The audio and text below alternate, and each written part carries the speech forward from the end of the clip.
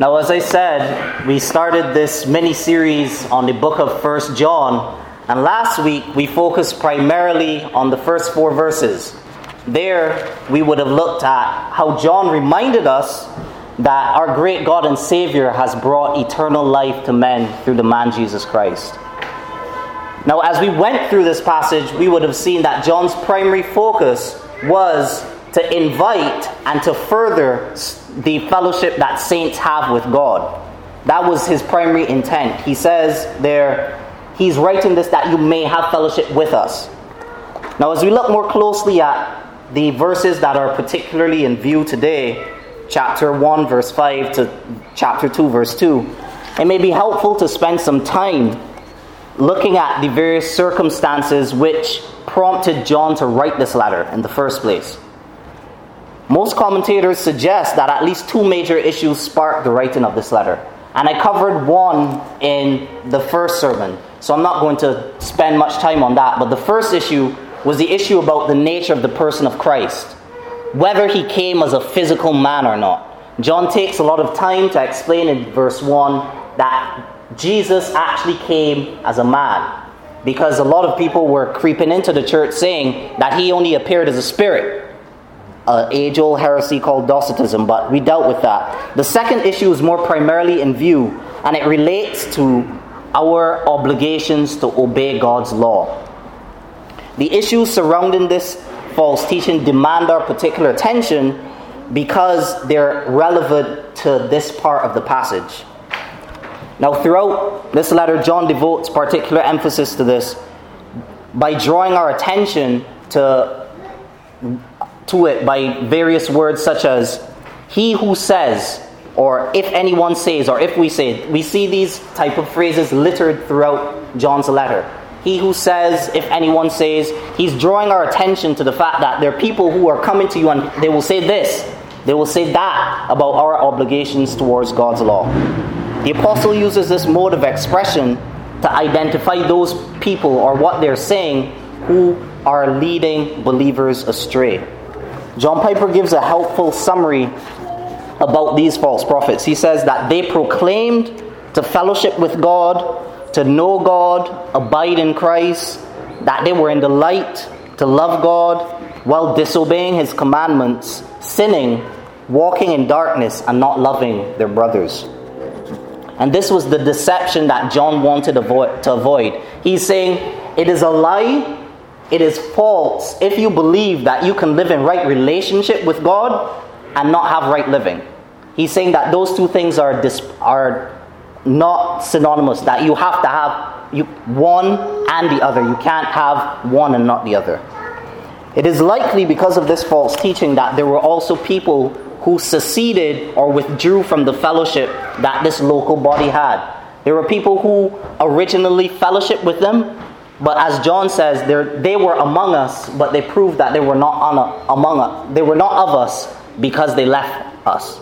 That is what John is saying. John is saying those people who say that I can just walk in whatever life I want to, those people who say that I can live however I want, they withdrew from John's fellowship, the fellowship of believers that John is addressing. And it is within this context of confusion and tumult that John places these words before us. He says, this is the message we heard from him. God is light. In John's mind, the remedy for this situation, the way to correct the local church, and indeed the church universal, on matters of faith and practice, culminate in who God is. It is actually instructive how John begins this letter. He addresses the confusion and uncertainty that may have existed at the time. And he implicitly makes us aware that what separates orthodoxy from heterodoxy is matters relating to God. If you don't get who God is right, you are not in right relationship with God. He makes that abundantly clear here by saying God is light. That's how he begins his message. It is upon these weighty claims that he will unfold about God that we are to order our lives, and also that he suggests to us that if it is we don't get this right, we don't only have a right living issue, we have an idolatry issue.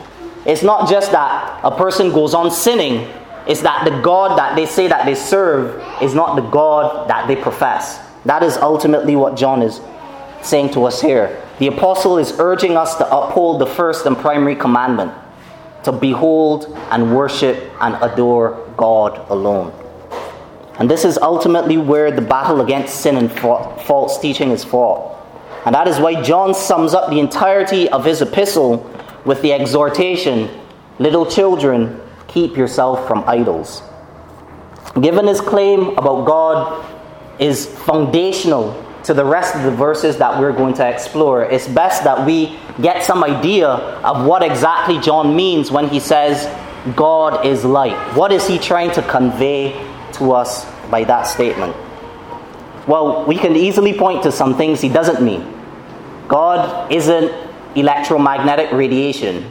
He isn't a big ball of shining luminescence in heaven.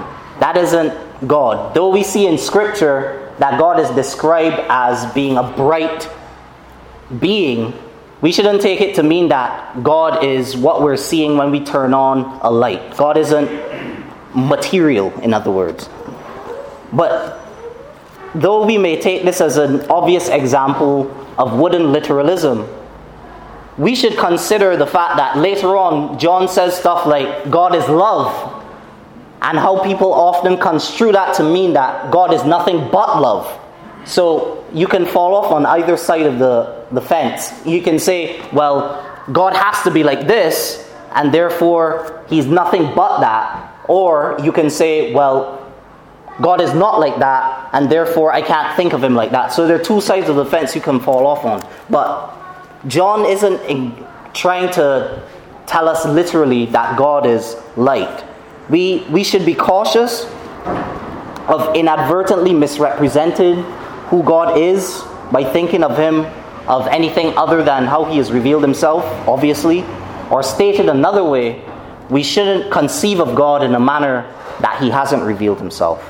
To do otherwise is cosmic treason. It is no different than what the Israelites did when they made the golden calf. They gave Aaron gold and said that is who God is. It's the same thing if we look at John's statement and say God is light and think he's luminescence. That's not the case. John isn't telling us that God is literally light. And there are subtle ways in which we subvert who the person of God is. Oftentimes, the Jehovah's Witnesses do it all the time. They look at us and tell us, how can you think about God in that way, punishing sinners in hell forever? He can't be loving if he does that. Or how could you ever think about God in this way if he does that?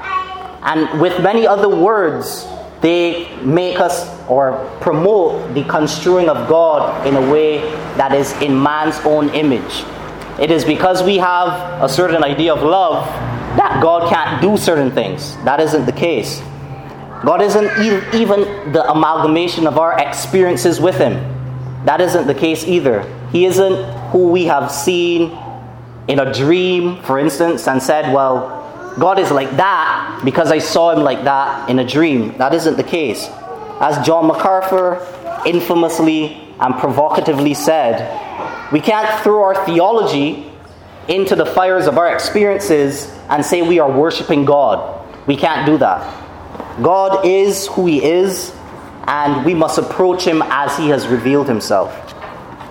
But the sense that we should get in what the apostle has said when he says God is light is that he's using a literary tool that gives prominence and significance to God's moral purity. To be certain, when the apostle claims that God is light, he may mean more than moral purity, but he doesn't mean less than that, obviously. But John's terminology here is consistent with God's holiness. And it is more clearly illustrated to us when John further adds, in him is no darkness at all. God is completely separate from and totally unmixed with all that is moral evil or sin. And the temptation here is to think when God says there is no darkness in him at all, is to think that's synonymous with what holiness is. Perhaps we may think of God as simply being the absence of evil or the absence of moral corruption. That's not the case. John Piper says aptly, He is not holy because he keeps the rules. He wrote the rules. God is not holy because he keeps the law. The law is holy because it reveals who God is. God's ethical majesty is therefore not merely a disassociation with what is evil, but he is light because the sum of moral excellency abides in him. R.C. Sproul provides us with some insight about how impeccable God's nature is in light of ours by using the account of Isaiah. Allow me this somewhat lengthy quote. He says, "If ever there was a man of integrity, it was Isaiah ben Amoz. He was a whole man, a together type of fellow. He was considered by his contemporaries as the most righteous man in the nation. He was respected as a paragon of virtue. Then he caught one sudden glimpse of a holy God. In that sudden moment, all of his self-esteem was shattered. In a brief second, he was exposed, made naked beneath the gaze of the absolute standard of holiness. As long as Isaiah could compare himself to other mortals, he was able to sustain a lofty opinion of his character. The instant he compared himself by the ultimate standard, he was destroyed, morally and spiritually annihilated. He was undone. He came apart. His sense of integrity itself collapsed." Isaiah felt intensely the distance between himself and God because his holiness, God's moral purity, confronted his own moral bankruptcy in comparison. Surely, Isaiah was, as we see later on, saved, a Christian, a righteous man, as the scripture testifies of him.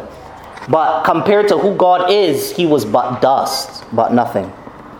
And it is this lofty thought of God's virtuousness that lays the foundation for the remainder of the chapter. The big idea John is communicating within this chapter is that our attitude towards sin determines whether we fellowship with God or not, ultimately. We cannot say that God works in partnership with us and we do the very things that he opposes. It would mean, ultimately, as I said before, that we have an idolatry issue. If we say that we fellowship with God, that God is and we are practicing sin, and we are callous towards our sin, the God who we are speaking about is an idol. That God is not the true and living God. That God has no partaker with you. And this is precisely his train of logic when he transitions between verses 5 to verses 6 and 7. It's almost as though we can insert a therefore between verses 5 and 6. God is light. Therefore, if we say we have fellowship with him while we walk in darkness, we lie and do not practice the truth. On the surface, John's argument is simple. It could run something like this. God is holy, or light, as we see in verse 6. And therefore, a Christian or believer must be holy or light too. But thinking of the passage in this way reduces the entirety of John's book to a bunch of moral imperatives that we have to fulfill. The apostle certainly isn't saying anything less than that, certainly. But he is saying more. We shouldn't ignore the clear association between fellowship in the light, we shouldn't ignore the clear association between our fellowship with God and walking in the light. John is clearly emphasizing a harmony if we do not act in a particular way. John is saying, well, this thing called fellowship with God is absent from you if you do not walk in the light. Of course, John is making the claim then that fellowship with God actually looks like something. Any close observer in our daily lives can tell where our affiliation or commonality lies. It is very difficult to not show during our day-to-day, whether we go through our conversation with our boss at work, whether we go through our conversation with our spouse, whether we are speaking to a brother or sister. It's very difficult not to show whether we have greater affiliation with our first foreparent Adam or whether we have greater resemblance to Christ. It's very difficult to ignore at times whether we have greater affiliation with Satan or whether we have greater affiliation with God. God is light, and all those who are truly in him, in the light, participate in the works that he commends. Spurgeon notes that there's a heart disposition that runs or underlies these actions. He says, at the very bottom of our fellowship, there must be a likeness We must have like wishes, like desires. We must have espoused ends. And our spirits must be welded together in the intention to effect like purposes. And this is borne out or displayed in our actions. Just as closeness with a husband and a wife or two friends is seen in their mutual affection towards one another, their prizing of each other's interests, or even esteeming their dignity and worth, so John points us to objective evidences that corroborate our claims that we fellowship with God. I can actually look at someone and say, that person and that person get along. That person and that person, they are two people working in partnership towards an end. We have no reason, therefore, or rather, this is what John's argument is, we have no reason to testify that we commune with God or that we are in fellowship with God if we bear no similarity to Him. As we look more closely at verses 6 to 10, John gives several conditional clauses throughout the letter. He says, firstly, if we say we have fellowship with Him while we walk in darkness. Then he says in verse 7, but if we walk in the light. And then he says, if we say we have no sin. And he says that twice. If we say we have no sin, and if we say we have not sinned. John says these 3 times, and they're generally 2 ways of looking at this passage. The first is that John is encouraging us to display a particular pattern of living or a means by which we are entering into fellowship. So the idea here is that walking in darkness or a habitual pattern of sin precludes or excludes someone from fellowship because they have not done the works that achieves fellowship with God. That would be one way of thinking about this passage. They have not performed the acts that God necessarily requires of them in order to say that person can fellowship with me. I want that person to fellowship with me. That's one way of looking at the passage. But it is wrong to think of these verses, and indeed the rest of the letter that John writes, as the things that we do to achieve fellowship with God.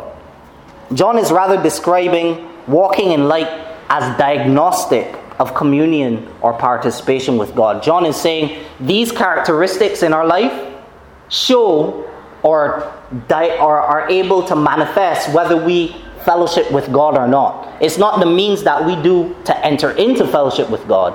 That's not the case. It's the thing that we look at to see whether we are in fellowship with God.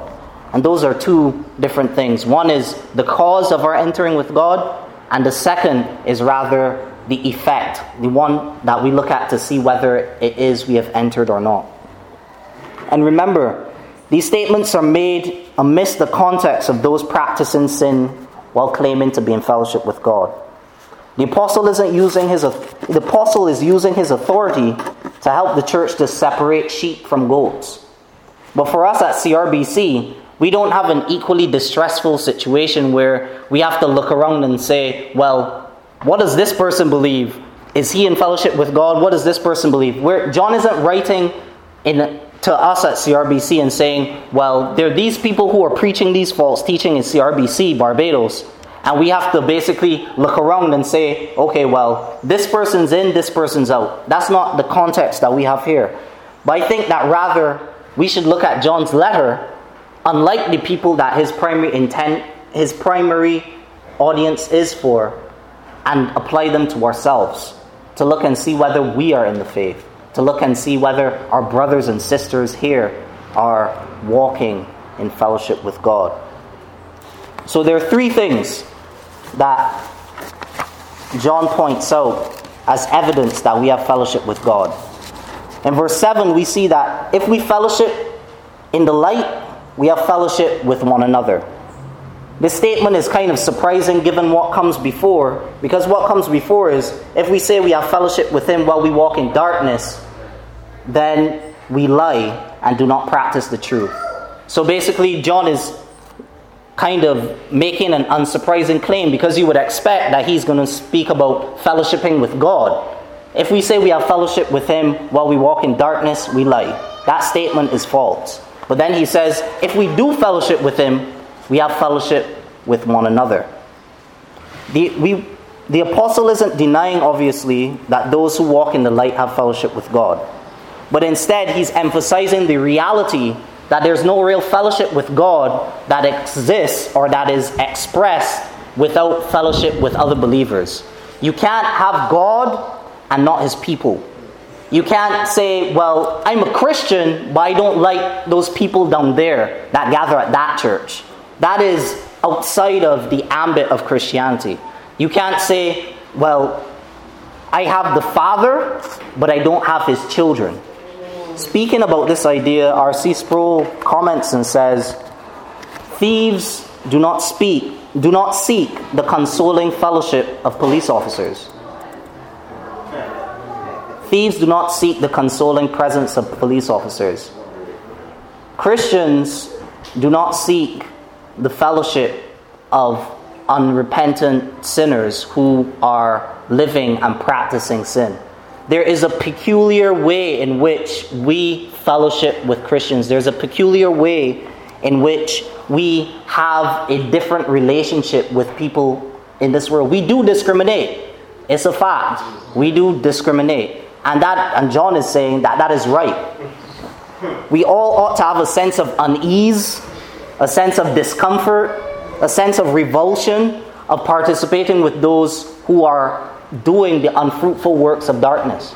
We should all have a sense of unease. If we don't, that's just a telltale sign of where we are spiritually. John is saying that diagnoses you as someone who may indeed not be a partaker in this very fellowship that we have. Whether this is gossip in the workplace, criminal acts perpetuating dishonesty, crude jesting, whatever it is, participating or sharing in common or fellowshipping with those who lead sinful lifestyles does not characterize Christians. It doesn't. But from the immediate context, it is also eminently clear that this extends to those who live morally upright lives, yet repudiate the gospel. It isn't as simple as saying, well, this person lives a good life. He's an upstanding citizen. I can fellowship with him. He is the person that I go to with my deepest problems. He's the person that I hang out with most often. Yet, he says that Jesus is a frog. That is not the person whom we are supposed to be having the closest fellowship with. And it is clear, isn't it? If we enjoy fellowship with God, how can we then enjoy fellowship with people who reject him?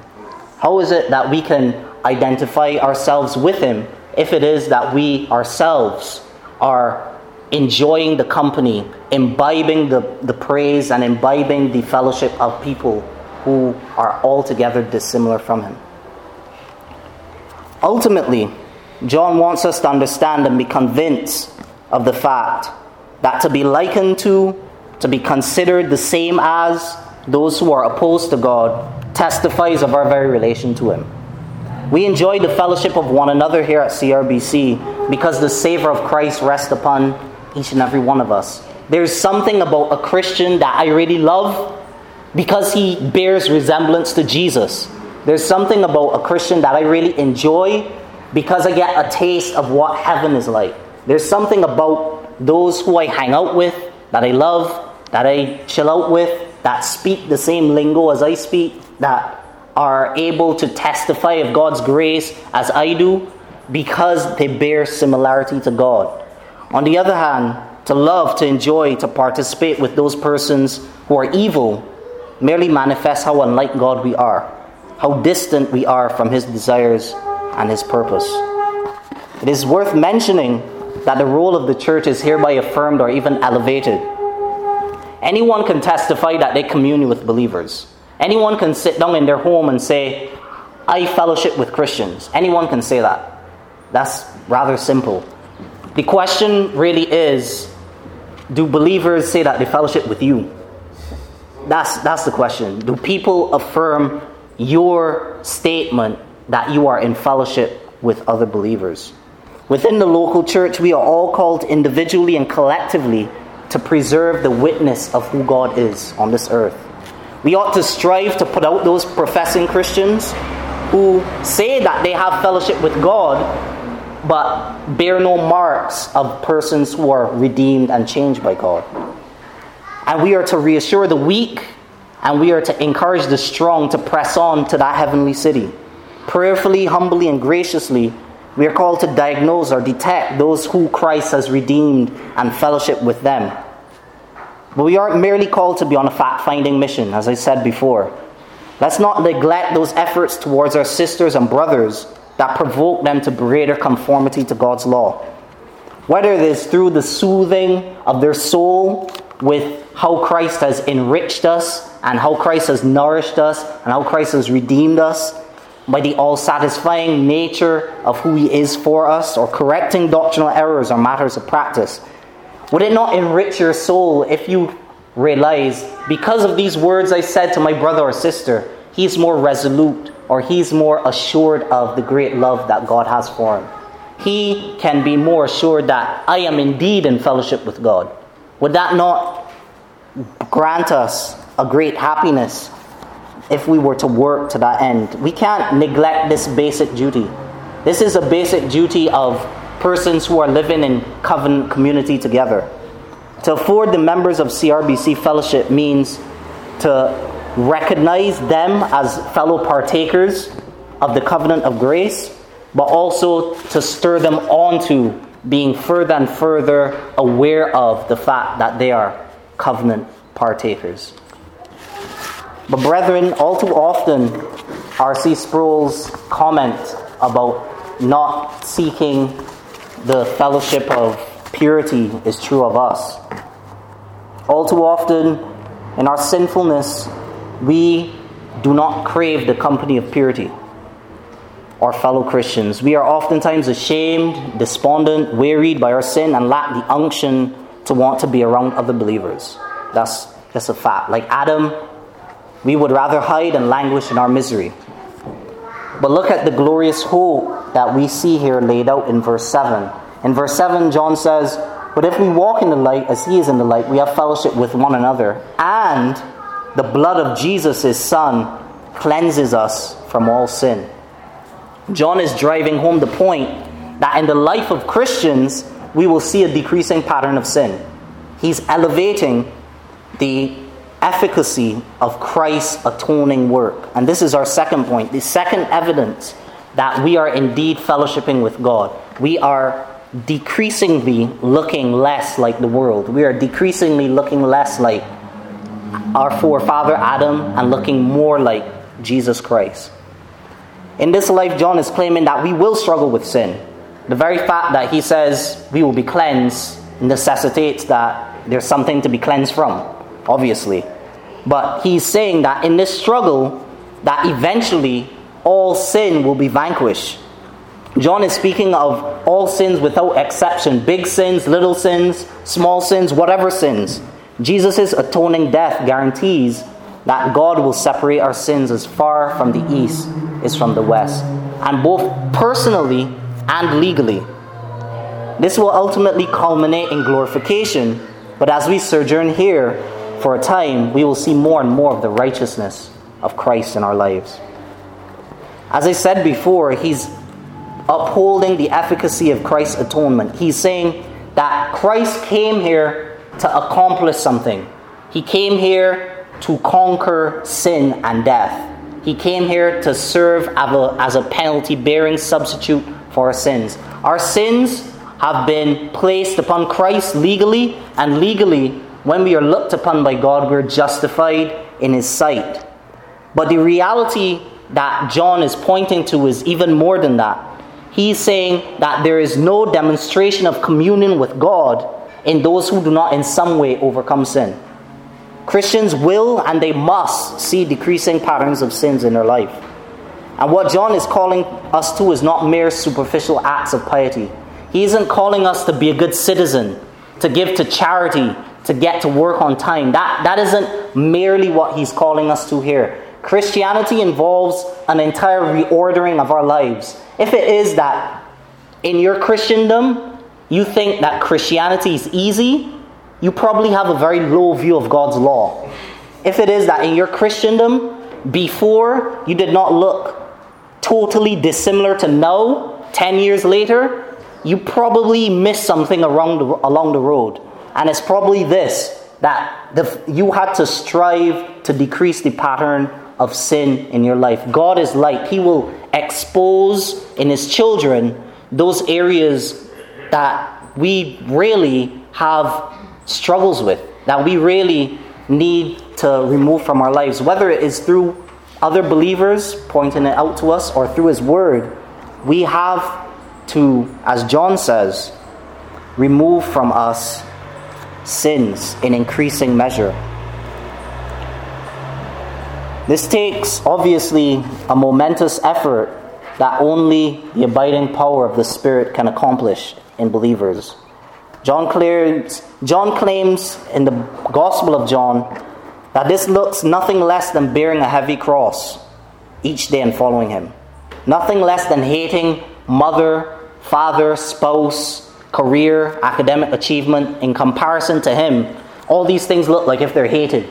I am striving so much to love Jesus that in comparison I would actually hate these things. I would see them as something that I have to get rid of for the sake of loving Christ.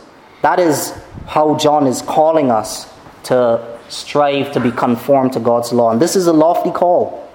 It is impossible, as I said, without the Spirit's work to change our lives. And ultimately, the Christian walks in the light of God because the Spirit allows the Christian to have a detestation of sin. It is because we have been changed and renewed by the Spirit's work that we are able to do so. Though, like David, after he sinned with Bathsheba, we may walk several days in sin, several days. That's not precluded here, that we could go for a while in sin. Yet, as John says later in this book, he cannot go on sinning. You can't. Anytime that we look to our sin with callous indifference, we should be very afraid, very soberly. We should judge ourselves and look upon God's word and ask for cleansing. And that is what he provides. And this is glorious news to us. This is glorious news. Christ has accomplished something. He has actually effected something in our lives. Christ came to conquer sins. And if that is not expressed in your life, if that is not expressed in my life, we have no claim to say that Christ has conquered sins on our behalf. We have to, as we go on throughout our lives, show an increasing pattern of conformity to God's law. God has quickened us to this end, as Pastor John has enumerated or said many times. God has called us so that we could be holy. He has loved us so that we could be holy. In love, he predestined us for adoptions as sons so that we could be holy. So that we could be holy. And this is glorious news, but some may say, or some may ask rather, how can this be good news if it requires those who trust in God to perform such great feats? How is this good news to me? How can I be assured of God's love? How can I be assured that I'm fellowshipping with God if it is he requires so much of me? How can that be good news to me? All that's required is faith, right? All that's required is faith. But facing similar questions, John Piper answers thusly. He says, I answer that a powerless gospel is not good news. A gospel that only wins lip service is not different from any of the other philosophies of the world. Such a gospel produces a Christianity that is a game of words. It encourages lukewarm churchgoers that are safe from God's wrath because of some inherited mental assent to the love of God. Such a gospel accounts for how 40 million people in America can claim to be born again. At the same time, our moral condition is at an all-time low in and outside of the church. A powerless gospel is no good news at all. Amen, hallelujah, and praise God. Jesus' death must actually purify us.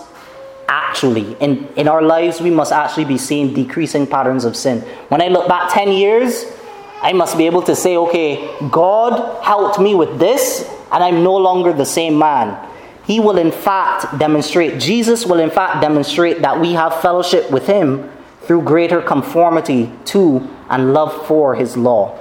And so as saints, we should glory in this truth because as we, with earnest effort, see the urgency of John's words to increasingly try to be holy people as God is holy, we can see that it is Christ that has accomplished this work on our behalf. He has done this work, and he will complete this work on our behalf.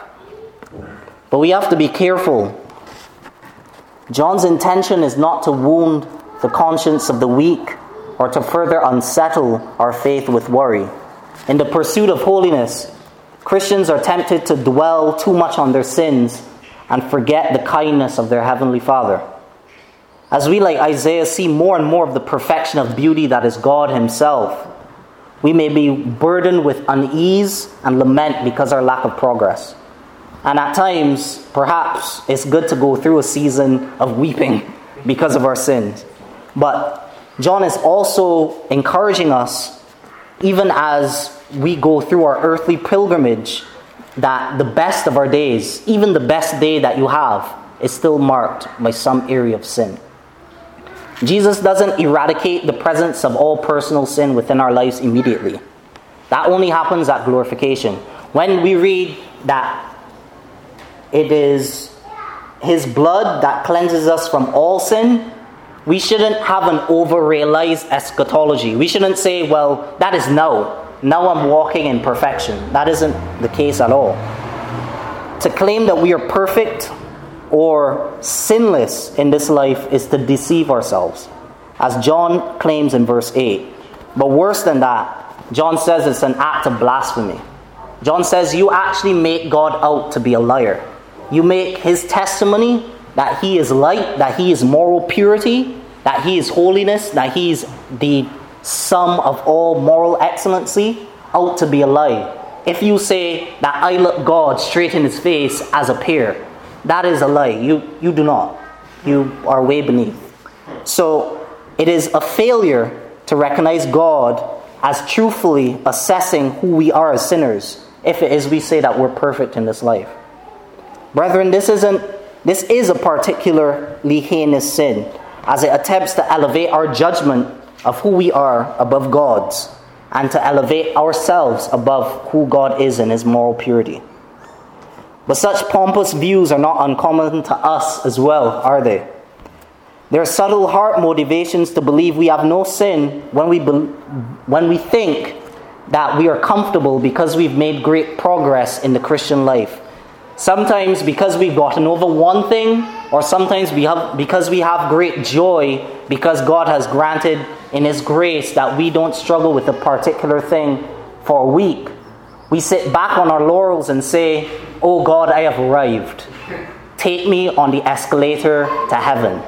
That is how we sometimes in our attitude, we have that heart motivation. Like if there's nothing else to be done, well, behind us is a mountain of sin, whether it be impatience or unforgiveness or whatever it is. Though we may have conquered this thing, there's far, far, far more progress to be made. But even this type of self-obsession, even the type of self-obsession that says, I'm fine in the sight of God, reveals a pride that secretly abhors God who is light. It reveals that. Brethren, the apostle is calling us to agree with God's judgment about ourselves, and thereby prove that we are in the light. It's ironic. We prove that we are in the light by agreeing that we are sinners. That's a great irony, but it's true. He says if we confess who we are, if we agree with God's judgment, we are in the light. A Christian's response to their sinful condition, he argues, is to confess or admit sin. In other words, we sorrow and we voice our agreement with God's assessment of us. This is an ongoing work. This isn't something we do when we come up to the altar for the first time. John is saying this as an ongoing thing. He says here, but if we walk in the light, it's a consistent pattern.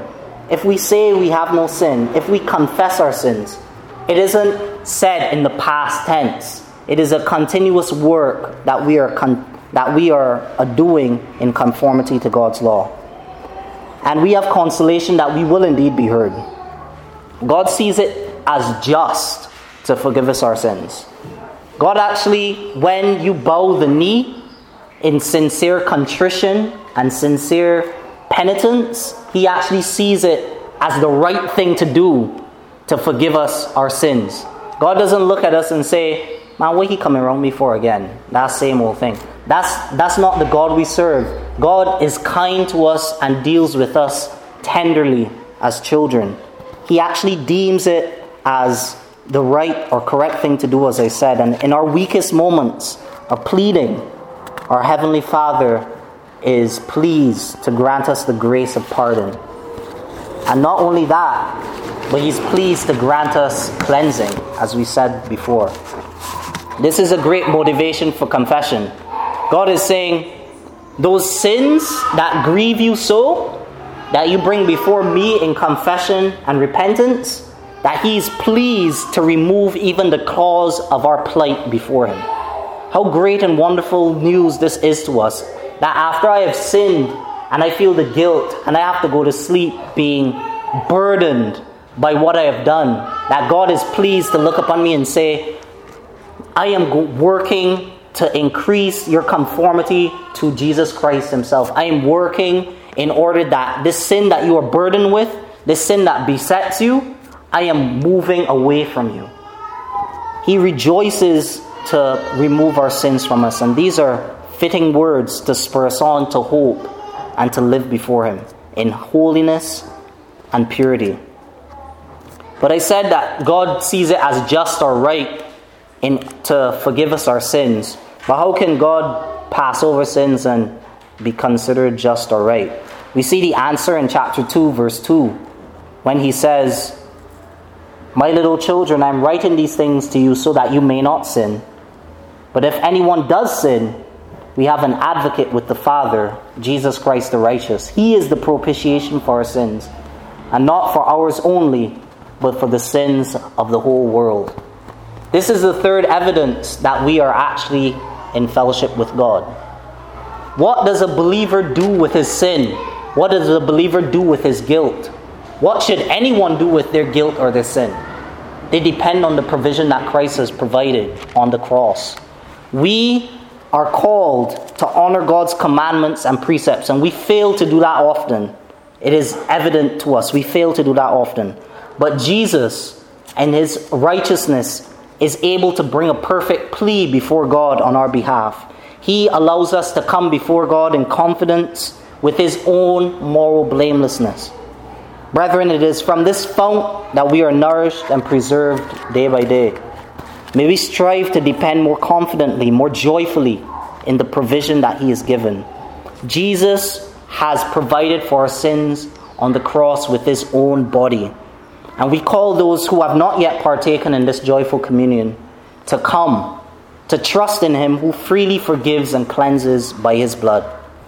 May we not seek to hide our sins and despise his sacrifice, but with hearts of gratitude rest upon his sin-bearing death and his life-giving resurrection. And may we do so by God's grace.